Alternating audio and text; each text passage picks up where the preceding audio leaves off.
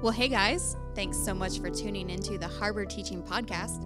We hope that the messages you will hear are both uplifting and challenging. And now, welcome to the Harbor. James chapter 2 is where we are going to be. We are in week 3 of our sermon series in the book of James. And if you want to catch up, where can you catch up? On Spotify, yes, absolutely. And what we started with 2 or 3 weeks ago when I opened was I talked about this idea that all of us are in this place where we are asking God, what is your will for my life? And as young adults, but really as anyone who loves God, I think one of the questions that we frequently ask is, God, I want to know what you want me to do. I want to know your wisdom. And kind of how we opened a couple of weeks ago is we discussed this idea that one of the best ways for you and I to know God's will is to learn how to think the way that God thinks. And what we discover whenever we read the Bible is that God does not think the way that we think. And in fact, God is often thinking completely different thoughts and in completely different ways than we are thinking. And as we open up the book of James, that is abundantly evident. And what you're going to discover if you read James on your own, or if you journey through it with us at the Harbor, is James is like the best book at the Bible at getting in your face, making you uncomfortable, and stepping on your toes. Because basically everything in the book of James is just like, wow, like, I don't do that, and I need to, and like I don't do that, and I need to, and I should probably do this, and I need to. And so, on the one hand, I think James can be maybe one of the more painful books to read, because like I feel like a lot of times when I'm reading the Bible, I'm always like, man, I hope for some encouragement. I hope for some like one of the promises of God that He's never going to leave us or forsake us, and like there's some of that in James, but like there's other books where you can find that a lot more quickly. But what's beautiful is, with the book of James, when we dive in, when we start to meditate on it and think about it, what we discover is that when we start to reflect on how God thinks, that He thinks in such amazing ways, and as we start to obey God, we're going to get better at discovering His will. Because the more that I know God's ways, the better I'm going to know God's will. And so that's why we want to study the book of James. And I want to let you know that tonight really is no different as far as James getting in our face and stepping on our toes. So be ready. But be ready to be encouraged and challenged tonight. We're going to open with verse 1 in the book of James. Or in the book of James chapter 2. And I think this is going to really set the stage for us. So look with me on the screen or in your Bibles, James chapter 2, verse 1. It says this: "My brothers and sisters, believers in our glorious Lord Jesus Christ must not show favoritism." So James is kind of introducing a new subject. He hops around to a lot of different topics in the book, and he's introducing a new subject here, and the subject is the subject of favoritism. Another way to say that is partiality. In other words, as we look at each other, we must not have preference one for another. Now, we're going to unpack that because this whole teaching tonight is about this topic. And in fact, the title, if you want to take notes and write down, the title is No Favoritism. Now, as I was thinking about this, I was thinking about my 2 boys, Isaiah and Malachi, who I bring up in every sermon. So here it is. They have a few sets of grandparents, and they have my wife, Katie, her parents, and then they have my dad and his wife, and then they have my mom. And so they have 3 sets of grandparents.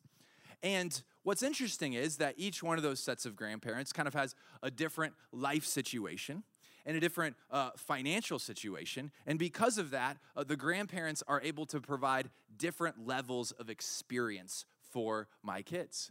But here's what's amazing. They are 3 and they are 1. And so whereas one set of grandparents may be able to rent a boat and take them out on the lake, another set of grandparents may be able to come and take them for 2 or 3 days and go to this amazing experience. And one set of grandparents may not be able to do as many of those things and may be able to just provide like, hey, we're going to go around town and we're going to pop in a pet store and we're just going to have a great time at the condo or whatever. Like, no matter what it is, they don't care. They are so stoked to hang out with their grandparents. And they're like, this is the most amazing experience of my life. This plastic toy, along with my grandparent, is just as good to me as any other experience. Like if they popped me on a first-class flight and flew me around the world for a tour of 2 weeks exploring the world's greatest monuments, like I don't care because I love these people that love me. And truly, when we are children, we do not have favoritism. We love everybody. But here's what happens. We start to grow up. And as we start to grow up, we start to create categories for things. And on one hand, these categories are not bad. God created a ton of different people, and he created a ton of different diversity in every single different way. Even in the things that we are passionate and the things that we are interested in, there is a massive diversity of what we care about. We all have different personalities. We all have different skill sets. We all look completely different. And so it's okay for us to identify that, and it's okay for us to say, hey, there's some things that I like that other people don't like, and vice versa. I think about, and I'm going to give a shout out and slightly pick on, no, not really pick on at all. I'm going to give a shout out to my good friend CJ on the front row, okay? So CJ, I know two things about you. You love theater and you love NASCAR. Just two, I don't know, you might be the only person in America who like loves those two things. And I'll be honest, like I don't, like personally, none of those two things are going to pop up on my algorithm. But I love talking to you about them because I think it's amazing, and I love listening to your passion on those subjects. My wife, Katie, and I, about a year ago, got to see you perform in Sense and Sensibility. Amazing. You did the best job ever. It was so cool. We loved it. And it's like, that's cool that we like different things. But here is the interesting thing, that at some point along the way, all of us, for a variety of different reasons, some selfish, some because of things that happen to us, we don't just recognize that there are differences, right? Because everybody starts recognizing, hey, there's some differences here. Even my son, Isaiah, who's 3, is starting to recognize, like, that there's boys and there's girls, and that's, like, that's not the same thing. And so we recognize that there's differences, but along the way, at some point, we move from recognizing there's differences to creating a hierarchy within those differences.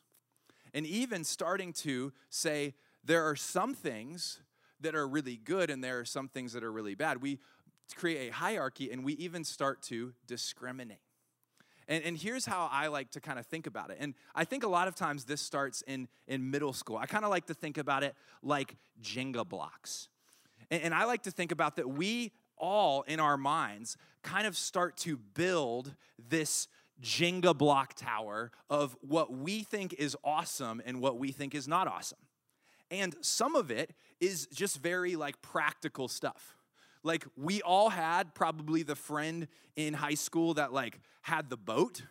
And it's like, we just liked that friend more than the friend that had the Honda Civic, right? It's just like, I'm just going to like you more if you can take me out on the boat instead of like, hey, hop in, it's a 2-seater, you know? And so there are things that are just super practical, but then we also know that there are people who discriminate based on other things. They discriminate based on gender. They discriminate based on race. And we all know that there are things in our lives and in our minds where we are constantly doing this. And I believe every single person in this room is constantly doing this. We're constantly saying like, hey, here's kind of where I am in the social hierarchy. Here are the people that I consider to be better than me based on the rankings that I create in my mind. And here are the people that I consider to be lower than me based on the rankings that I create in my mind.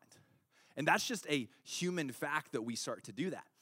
And so here's the crazy thing that James is actually just saying. He's saying this ought not to be. Like, it's possible that this is going to happen in the world, but it ought not to be true in the church. We should not be creating a social hierarchy where we value some above others. So we're going to keep reading. Look with me at verse 2. He's going to give us an example of this favoritism. And he's going to say this: suppose a man comes into your meeting. He's talking about a church service, wearing a gold ring and fine clothes. And a poor man in filthy clothes also comes in. He says, if you show special attention to the man wearing fine clothes and say, here is a good seat for you, but say to the poor man, you stand there or sit on the floor by my feet, have you not discriminated amongst yourselves and become judges with evil thoughts? Here's the 2023 version of that. When you're creating the church service and you say, hey, like, photography team, when you're picking out the pictures for social media, like, make sure to find the coolest, the most trendy, the best looking people in the crowd. That's the ones you're going to want to take a picture of. Just don't act like there's anybody else in the room. And by the way, as I'm looking around, all of you guys would qualify and be in those pictures. You're all beautiful looking people, okay? Congratulations. I show no favoritism. But here's what we got to understand, that in this moment right here, James is identifying that in churches that people can discriminate based on income and that is actually a temptation. But I want us to go a little bit deeper than that. At that time, there were really two different types of groups within every single church. Really, there were Jewish people, and then there were Gentiles, or we'll call them the Greeks, because several places in Scripture they're called the Greeks. And each one of those people had a different social hierarchy. And I'm going to put this up on the screen. I want us to see this. If you were a Jewish person, here is the kind of social hierarchy. First off, there were the religious leaders. These were the men who were the absolute best. Then you had rich Jewish men. Then you had poor Jewish men.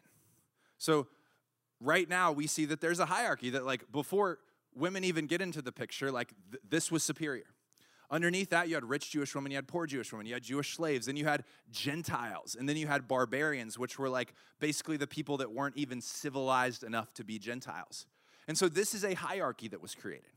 This was how they created value within their society. Now, picture that half of the church has this hierarchy. Then there's another half of the church that has a completely different hierarchy. They have property-owning Greek men. Then you have legitimate sons of property-owning Greeks. You have illegitimate sons of property-owning Greeks, and you have free Greek women, you have property-owning Jewish men, free Jewish women, you got slave men, you got slave women. So what you're seeing is, like, they had created a hierarchy. Now, clearly, like, this hierarchy is not good. The Jewish hierarchy is not good. Like, that's not a right way to view things. But I just want you to notice something for a second. Just imagine half the room has one hierarchy, half the room has the other hierarchy. Now, you're a church together, and so not only do you have your own set of hierarchies, but you're also viewing the other people who have a completely different set of hierarchies. And now James is writing to you, and he's saying, actually, you know what? There should be no hierarchy at all. There should be no favoritism among you. And in fact, the Apostle Paul in the book of Galatians, he wrote this, and this is why he wrote this. He said in Galatians chapter 3, there is neither Jew nor Gentile, neither slave nor free, nor is there male and female, for you are all one in Christ. Now, this verse, it does not mean that there is no such thing as males and females. It does not mean that these categories that Paul is identifying completely cease to exist in our world. What it does mean is there should be no favoritism among you. That when you look at someone, you should not rank them first and foremost based on your own version of the Jenga blocks, or based on someone else's own version of the Jenga blocks.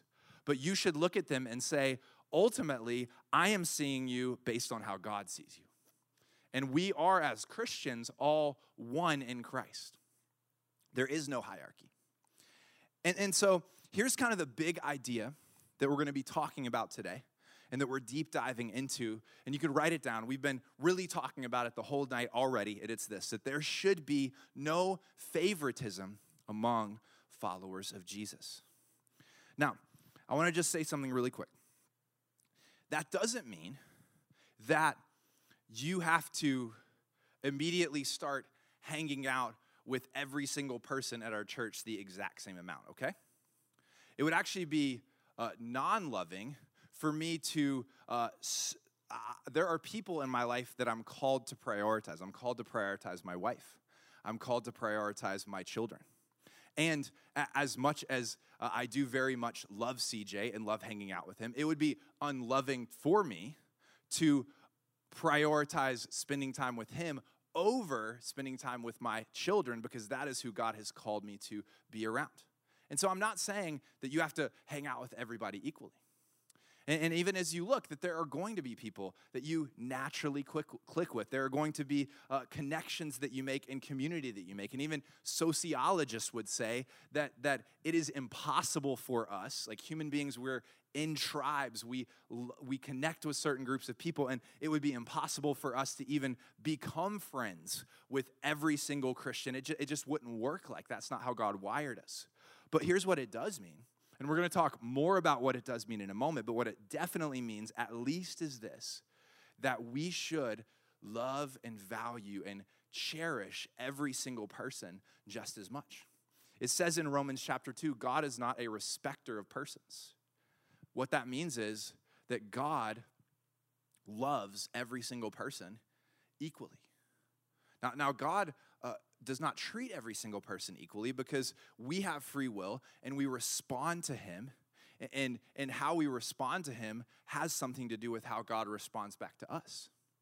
But God loves every one of us, and God values every one of us, and we are called to do the same. So there ought not be any favoritism between followers of Jesus. We're going to keep reading. James is going to elaborate. He says this in verse 5. He says, "Listen, my dear brothers and sisters, has not God chosen those who are poor in the eyes of the world to be rich in faith and to inherit the kingdom he promised those who love him? But you have dishonored the poor. Is it not the rich who are exploiting you? Are they not the ones who are dragging you into court? Are they not the ones who are blaspheming the noble name of him to whom you belong?" So he's talking about a specific instance here. I'm going to also read from James chapter 1. If you were here a couple weeks ago when we read James chapter 1, I skipped over this and promised I would come back to it. So here I am, keeping my promise. It says this: "Believers in humble circumstances ought to take pride in their high position. But the rich should take pride in their humiliation, since they will pass away like a wildflower. For the sun rises with scorching heat and withers the plant. Its blossom falls and its beauty is destroyed. And in the same way, the rich will fade even when they go about their business." So let's talk about this for one moment. What we don't believe is, we don't believe that we are justified by works. In other words, we don't believe, and James is not here saying that everybody who's poor is going to be a Christian. And if you want to become a Christian, you need to become poor.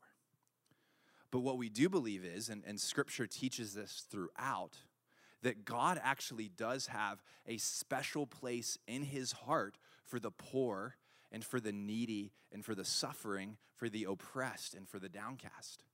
That God has a special value that he places upon them.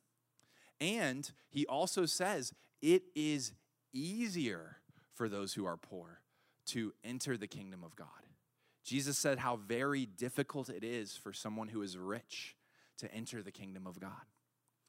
And so it will be easier for those who are poor, who are oppressed, who are needy, or who are downcast, because they have a need and they can cry out to God. Whereas those who are rich and comfortable in this world have the additional burden and the additional challenge of being self-sufficient.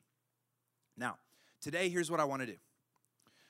This was an extended intro, and I really want to talk about two things. Remember, our big idea today is this, that there should be no favoritism when it comes to followers of Jesus.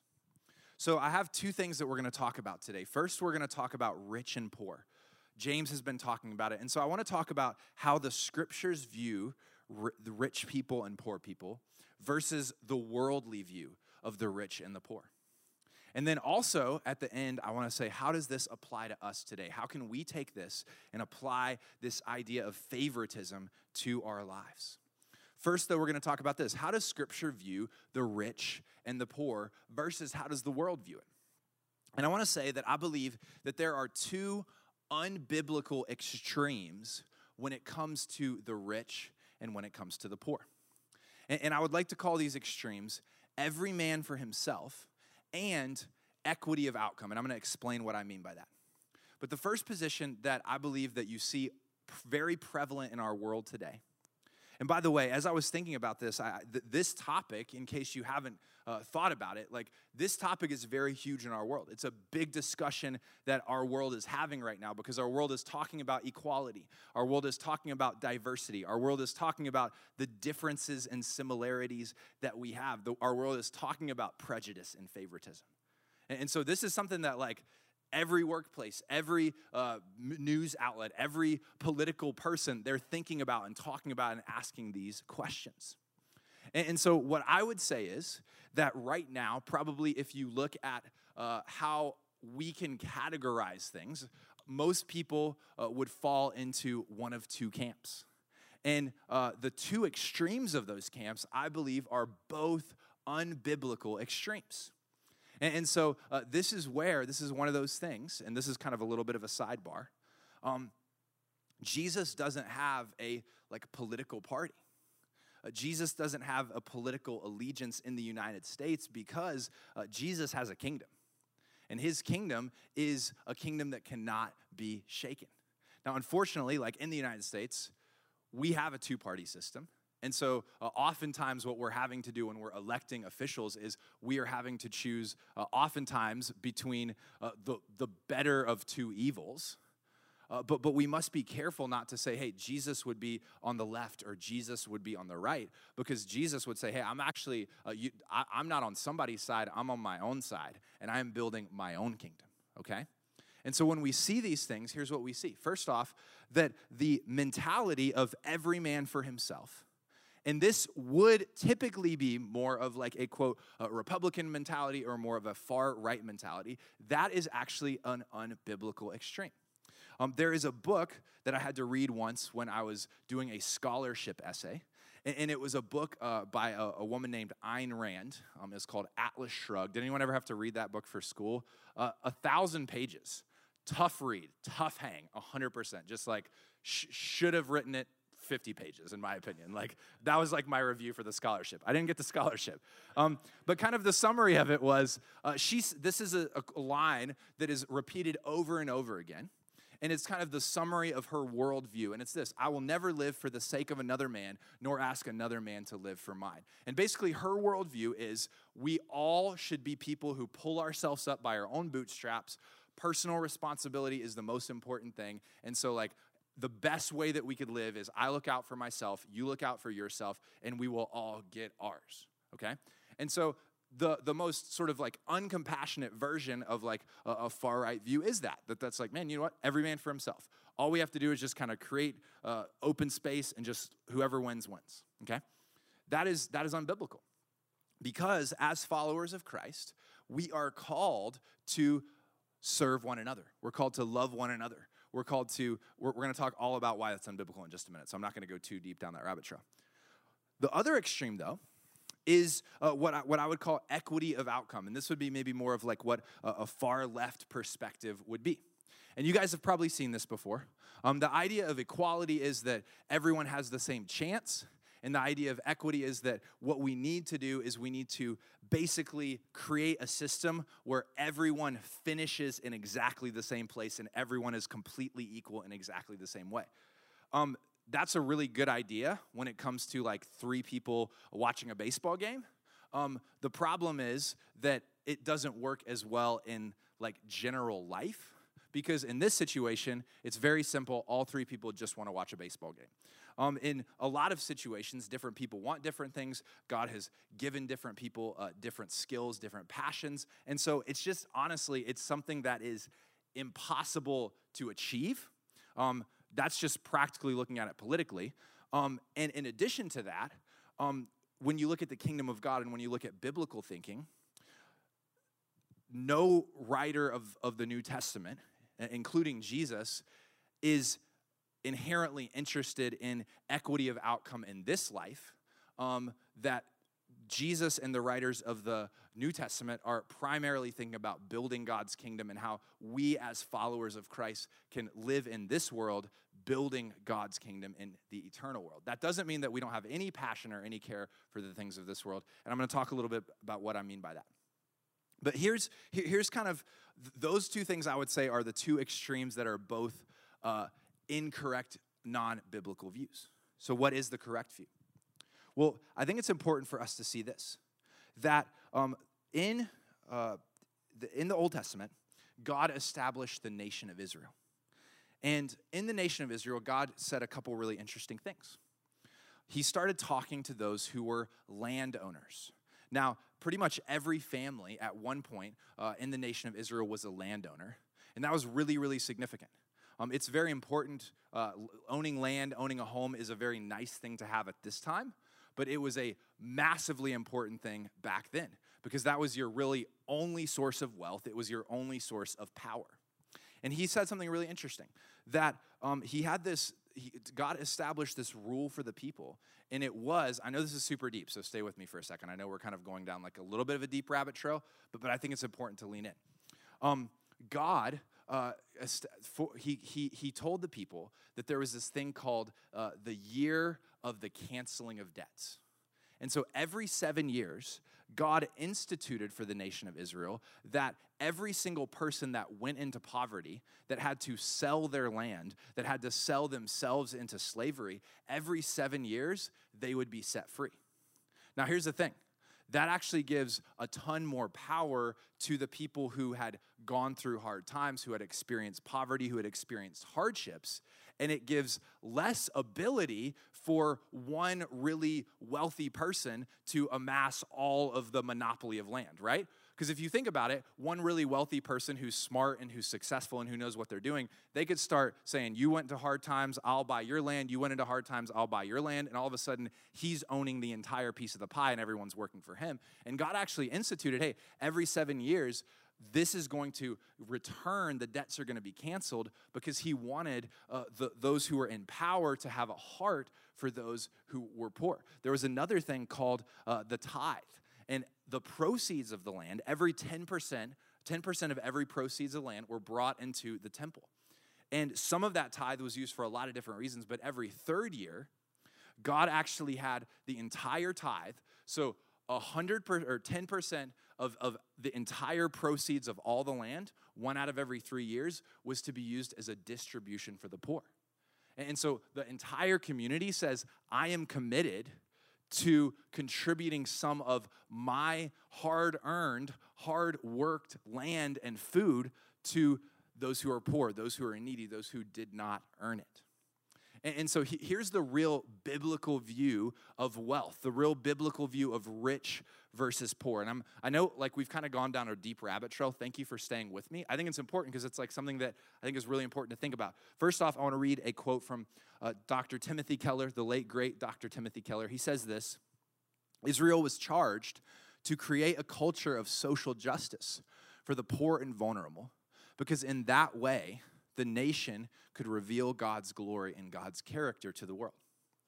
So God did say, like, I'm counting on you to have personal responsibility. I'm counting on you to work hard. I'm counting on you to build wealth for yourself. But while you're doing that, it's also important to think about the foreigner, think about the widow, think about the orphan, and we are creating ways for them to flourish and thrive as well. And so here's what I would say. I would say this, and if you check out the next slide, that followers of Jesus, we're called really to this. And first off, we're called to recognize areas of power in our lives. And here's what I mean by that. Each one of us have places where God has blessed us, where God has given us the ability to have a certain amount of influence or a certain amount of blessing, a certain amount of wealth. And so for some of us, that might be social. That you're someone that is very popular. You're someone that has a lot of friends. You're someone that it's easy for people to connect with. For some of that, it might be financial power, that you have a lot of wealth. You have a lot of resources. For some of that might be organizational power, that you're in your company, you have a lot of influence. You have a lot of voice. For some people, maybe you have a lot of political power. I don't know. There could be like some future pres of the United States sitting in here. I believe in you guys. It could happen.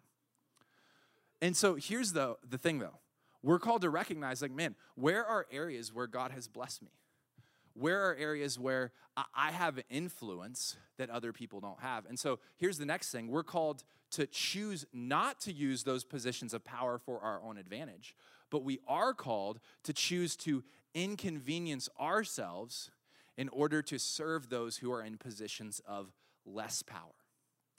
And so, see, this is not a force thing where some political organization says, hey, we're all going to kind of redistribute all the power. This is not something where we say, hey, guess what? Everybody is on their own, good luck. But this is something where followers of Christ recognize this is what God has done in my life. This is where God has blessed me. I'm not going to use my blessing to build myself up. I'm going to use my blessing to bless other people. And so here's a couple examples of that. An area where I would say I have been blessed, or where you could say maybe I have power, is that I have a lot of influence at our church. I sit on our leadership team, and so I'm one of the probably 10 to 15 voices at our church that has the most influence as far as where we're going, what direction we're headed, what type of church we're going to be. And so there are meetings that I'm in that a lot of other people don't get to sit in, that I could make decisions that really hook me up and help me out. A super silly example is I could be like, man, like we got to have like more people like serving me, bringing me bottles of water, cooking me food, making me coffee on the weekends. Like I got to go get it myself. This is ridiculous, okay? That would be a great example and a silly example where it's like, man, this is benefiting me. But what I am called to do is to recognize, okay, God has placed me in this position of power, not so I could think about how could I hook myself up more, but how could I serve everyone else that's not sitting at that table. Here's a really practical example for you guys. And I want to speak specifically to those of you guys who feel like, man, you've been a part of the harbor for a while. You have your community. You're thankful for what God is doing here. And when we break out of the harbor, you're like, man, I'm talking to a lot of people. I have friends everywhere. Okay, God has blessed you with that. You have a position of influence at the harbor. And so again, the natural pull that all of us have is, man, this is awesome. This feels good. I love this. I'm accepted. I'm welcome here, and that's good. I'm happy. But what God has called us to do is to say, okay, that's a blessing in my life, but there are those who have not yet been connected. There are those who are still on the outside. And maybe that's just because they started. Maybe because that's just because, crowds are, for their personality, not as easy as for others, whatever the case is. And so all of us are called to say, okay, I'm not just here in this blessing so that I can reap the benefits. I'm here so that I can serve other people. Does that make sense? You guys tracking with that? Here's a great, maybe you're thinking, Brian, where are you getting all this? Like, is this even biblical? Well, I'm glad you asked. It is biblical. Philippians chapter 2 says this, in your relationships with one another, have the same mindset as Christ Jesus, who being in very nature God, did not consider equality with God something to be used for his own advantage. So he had the ultimate position of power, the ultimate blessing, the ultimate position of influence. He was God. But he said, listen, that's not for me to be used to my own advantage. Rather, he made himself nothing by taking the very nature of a servant, being made in human likeness. So, remember I said we're going to do two things tonight. We're going to talk about a biblical view of rich versus poor. So we've done that. Now I just want to talk about three practical ways that I want us to think about things. How can we apply this to our lives? And really these three things, I believe as James has been challenging us today, I believe he's teaching us a different way to think about some things. And so I want to talk about three things. The first one is this, that James is teaching us a different value system. He's teaching us a different value system from what can you do for me to how does God view you? And I was thinking about this. All of us have someone that is a celebrity that we would really like to hang out with. Right now, I just want you to think about that for a second. Who is that celebrity, that person you follow, that person that you look up to and admire? And all of us are like, man, I would love to hang out with that person. And maybe even like that's a celebrity that like you feel like you know them because like you have consumed their art or you follow them on social or whatever. And you're like, man, I just know if we could hang out, like we would vibe.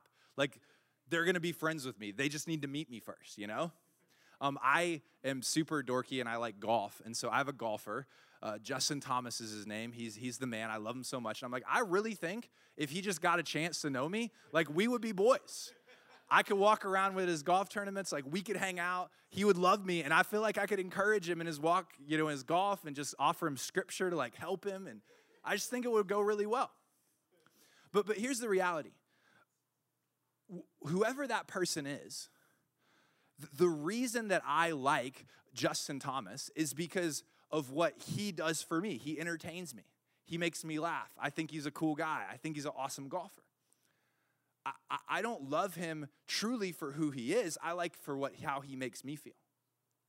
And really, if you think about it, a lot of our relationships can be like that. They could be an inherently kind of selfish relationship because, like, man, I like this because it's how they make me feel. And again, that's not to say we shouldn't have friends. We should have people to encourage us in our lives. Praise God for that. But what we're shifting is it's not just about how the person makes me feel, but it's how does God view you? And in God's kingdom, God views every single person as made in his image, as cherished and as loved. God either views people as Christians, people to be loved and to help them grow in their faith, or as people that he loves that he wants to see in the kingdom. And either way, he loves them, and either way, he has a heart for them. And so I'm learning a different value system, and I'm saying, I want to see people the way that God sees people.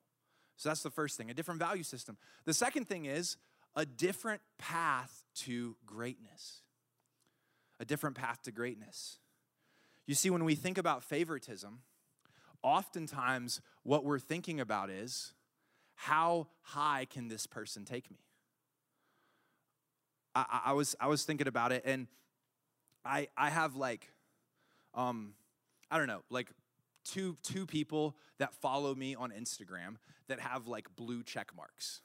And nowadays, that's not as big of a deal because I think you can buy a blue check mark for like $7 a month or something like that. But like, there is like a fleshly side of me that like when that person who had the blue check mark followed me, like I got excited because I thought like, man, this could result in like me being known more. This could result in like me making a cool post and that person sharing the post to their more followers than I have, and people being like, man, Brian's so cool. He's so smart. Like, I should introduce him to my friend Justin Thomas. Maybe he'd love to play golf with him. I don't know. But, you know what I mean? Like, and I believe when we think about favoritism, what we're actually saying is, like, whatever I'm aspiring to, whatever greatness I deem, like, I'd like to identify and put myself around people that I think are going to help me get there. And that could be fame. That could be a promotion.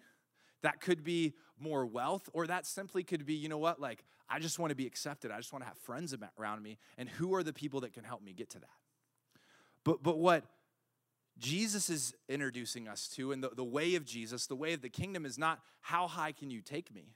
What can you do for me? But how can I serve you? And how can I draw near to you, not so that you can help me somewhere and not so that you can move me up the Jenga blocks, but I want to get down and I want to serve you and help you get closer to God, make you feel known and loved by God. It's a different path to greatness. And then the last thing is this. It's a different type of community. And we're moving in this different type of community from do you add value to you are valued here. I was on social today, or this week, and on social, or this week, the Wimbledon tennis tournament is happening. And I was just kind of on whatever page I happened to be on, and I noticed, like I clicked a picture, and it was like a couple of famous people, and they were at the Rolex club at the Wimbledon tennis tournament, okay? So Rolex kind of has this private place at Wimbledon, which is a very prestigious tournament, and they invited all of these celebrities, and they're like, man, we want you to come to our Rolex club. Now, I noticed, as I saw people posting pictures of the celebrities that they were with at the Rolex club, I noticed Wimbledon was not like, man, who are some construction workers from Palm Bay that we can invite to our Rolex club? I didn't see anybody who was like, best cashier at McDonald's, Rolex tennis club, right? No, Rolex said, man, we have the elite people, and we want the elite people to be at the Rolex club at Wimbledon because this is a party for you to see and to be seen, and this is a party for you to be the type of person that when you make it to the Rolex Club, you're like, I made it in life. I got there. And I think that what James is identifying here is James is saying, like, there's something in us that either A, we want to get invited to the Rolex Club, and so we're aspiring to get to whatever that is, or B, we kind of want to create the Rolex Club, and we only want the cool people that we think to be part of our club.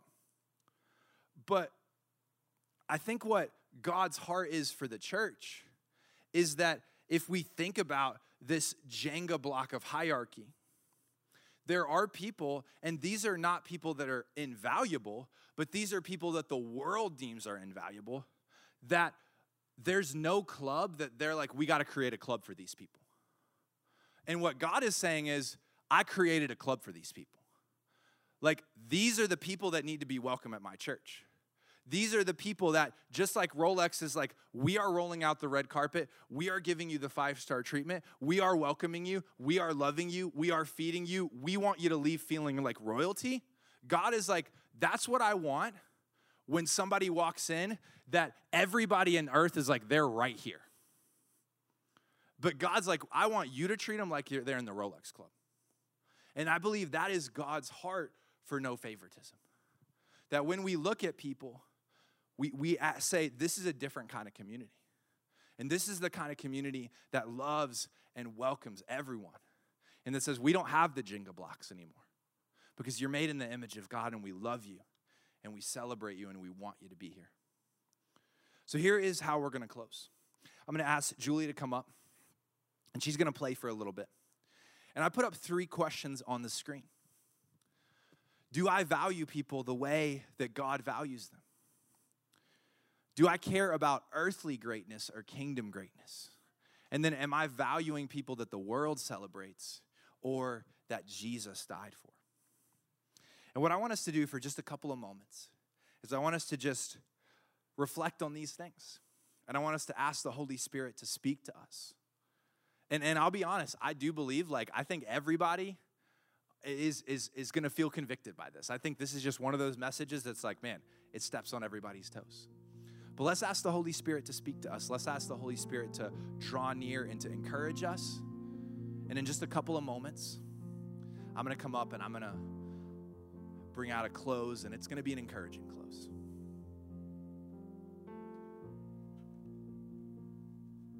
I just want to share a couple more verses as we finish out here. You know, as we think about the idea of the poor or the idea of the needy, I just want to offer a couple things as we close. First off, I want to give you this verse from Proverbs. It says, whoever is kind to the poor lends to the Lord, and he will reward them for what they have done. And so I love that we serve a God, that his heart is for those who are needy, for those who are less fortunate, for those who other people have forsaken and forgotten. But it's so cool to see that God says, hey, when you extend kindness and generosity, I see you. And I love this. We lend to the Lord. So you're giving to someone in need, but you're actually lending money to God. In other words, God is like, hey, I'll pay you back.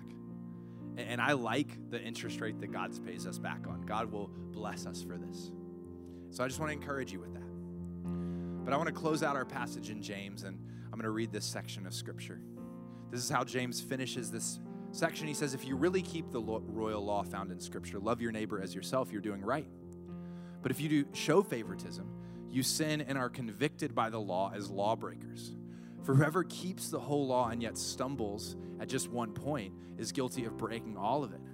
For he who said, you shall not commit adultery, also said, you shall not murder. Go back to this real quick. Go back to the other screen. Here's what this says, and this is kind of the hard truth. If you're thinking to yourself, okay, yeah, I show some favoritism here and there, not a big deal. It's not one of the bad sins. There's some worse ones out there. James is actually saying, yeah, this is just as bad. You're breaking God's law. You're not loving people the way God wants you to love them. And so none of us get a pass if we're like, man, hopefully this one's like kind of one of the ones that we can't get a pass on. So that's just something to keep in mind. It's that God does take this seriously. That's the tough news. Here's the good news that we're going to close with. You can go to the next slide. It says, if you do not commit adultery, but do commit murder, you become a lawbreaker. Speak and act as those who are going to be judged by the law that gives freedom, because judgment without mercy will be shown to anyone who has not been merciful. But here's the good news. Mercy triumphs over judgment. And so here's what we as Christians believe. What we as Christians believe is that there's no one in here that can keep the law. There's no one in here that can do enough good deeds to make it to God. And so we actually are all deserving of God's judgment. However, this last verse says mercy triumphs over judgment. It means that God prefers to pour out mercy. He will judge those who do not turn to him, but his massive and vast preference is, I want to give you mercy. And so for all of us here, if we've put our faith and trust in Jesus, if we have believed in him, then we are recipients of his mercy. You are forgiven. Grace has covered your past. Grace is covering your present. Grace will cover your future. And so even as we all stumble forward, as we all try to grow in this area, God's grace is with us, and God views us as his sons and as his daughters, and he is for us. And if there are those here that would say, Brian, I came in here and I've been convicted by this, but I don't even know if I am a Christian. I don't know if I'm walking with God, or maybe you've walked away and it's time to come back. This verse reminds us mercy triumphs over judgment, that God loves you and he wants to pour out his grace and his mercy in your life. Come back to him, turn to him, and he wants to walk with you. Let's pray. God, we love you, and we're just grateful for what you're doing in our lives. God, I know that the tough passages of Scripture, sometimes they are difficult to process because they step on our toes, they get in our face, they ask us really hard questions. But God, I pray that we would be people that would have your heart, that would love like you love. I pray that we would recognize where are the areas that you have blessed us. And may we not view those areas as things to hoard for ourselves, but as things to pour out and give to others. And God, I pray if there's anyone here tonight that doesn't know you, that tonight that they would turn to you and begin to walk with you. In Jesus' name we pray. Amen. Thanks so much for spending time with us. If you'd like to know more about The Harbor, please follow us on Instagram at We Are The Harbor. Also, if you need prayer, feel free to send us a DM. Otherwise, tune in next time.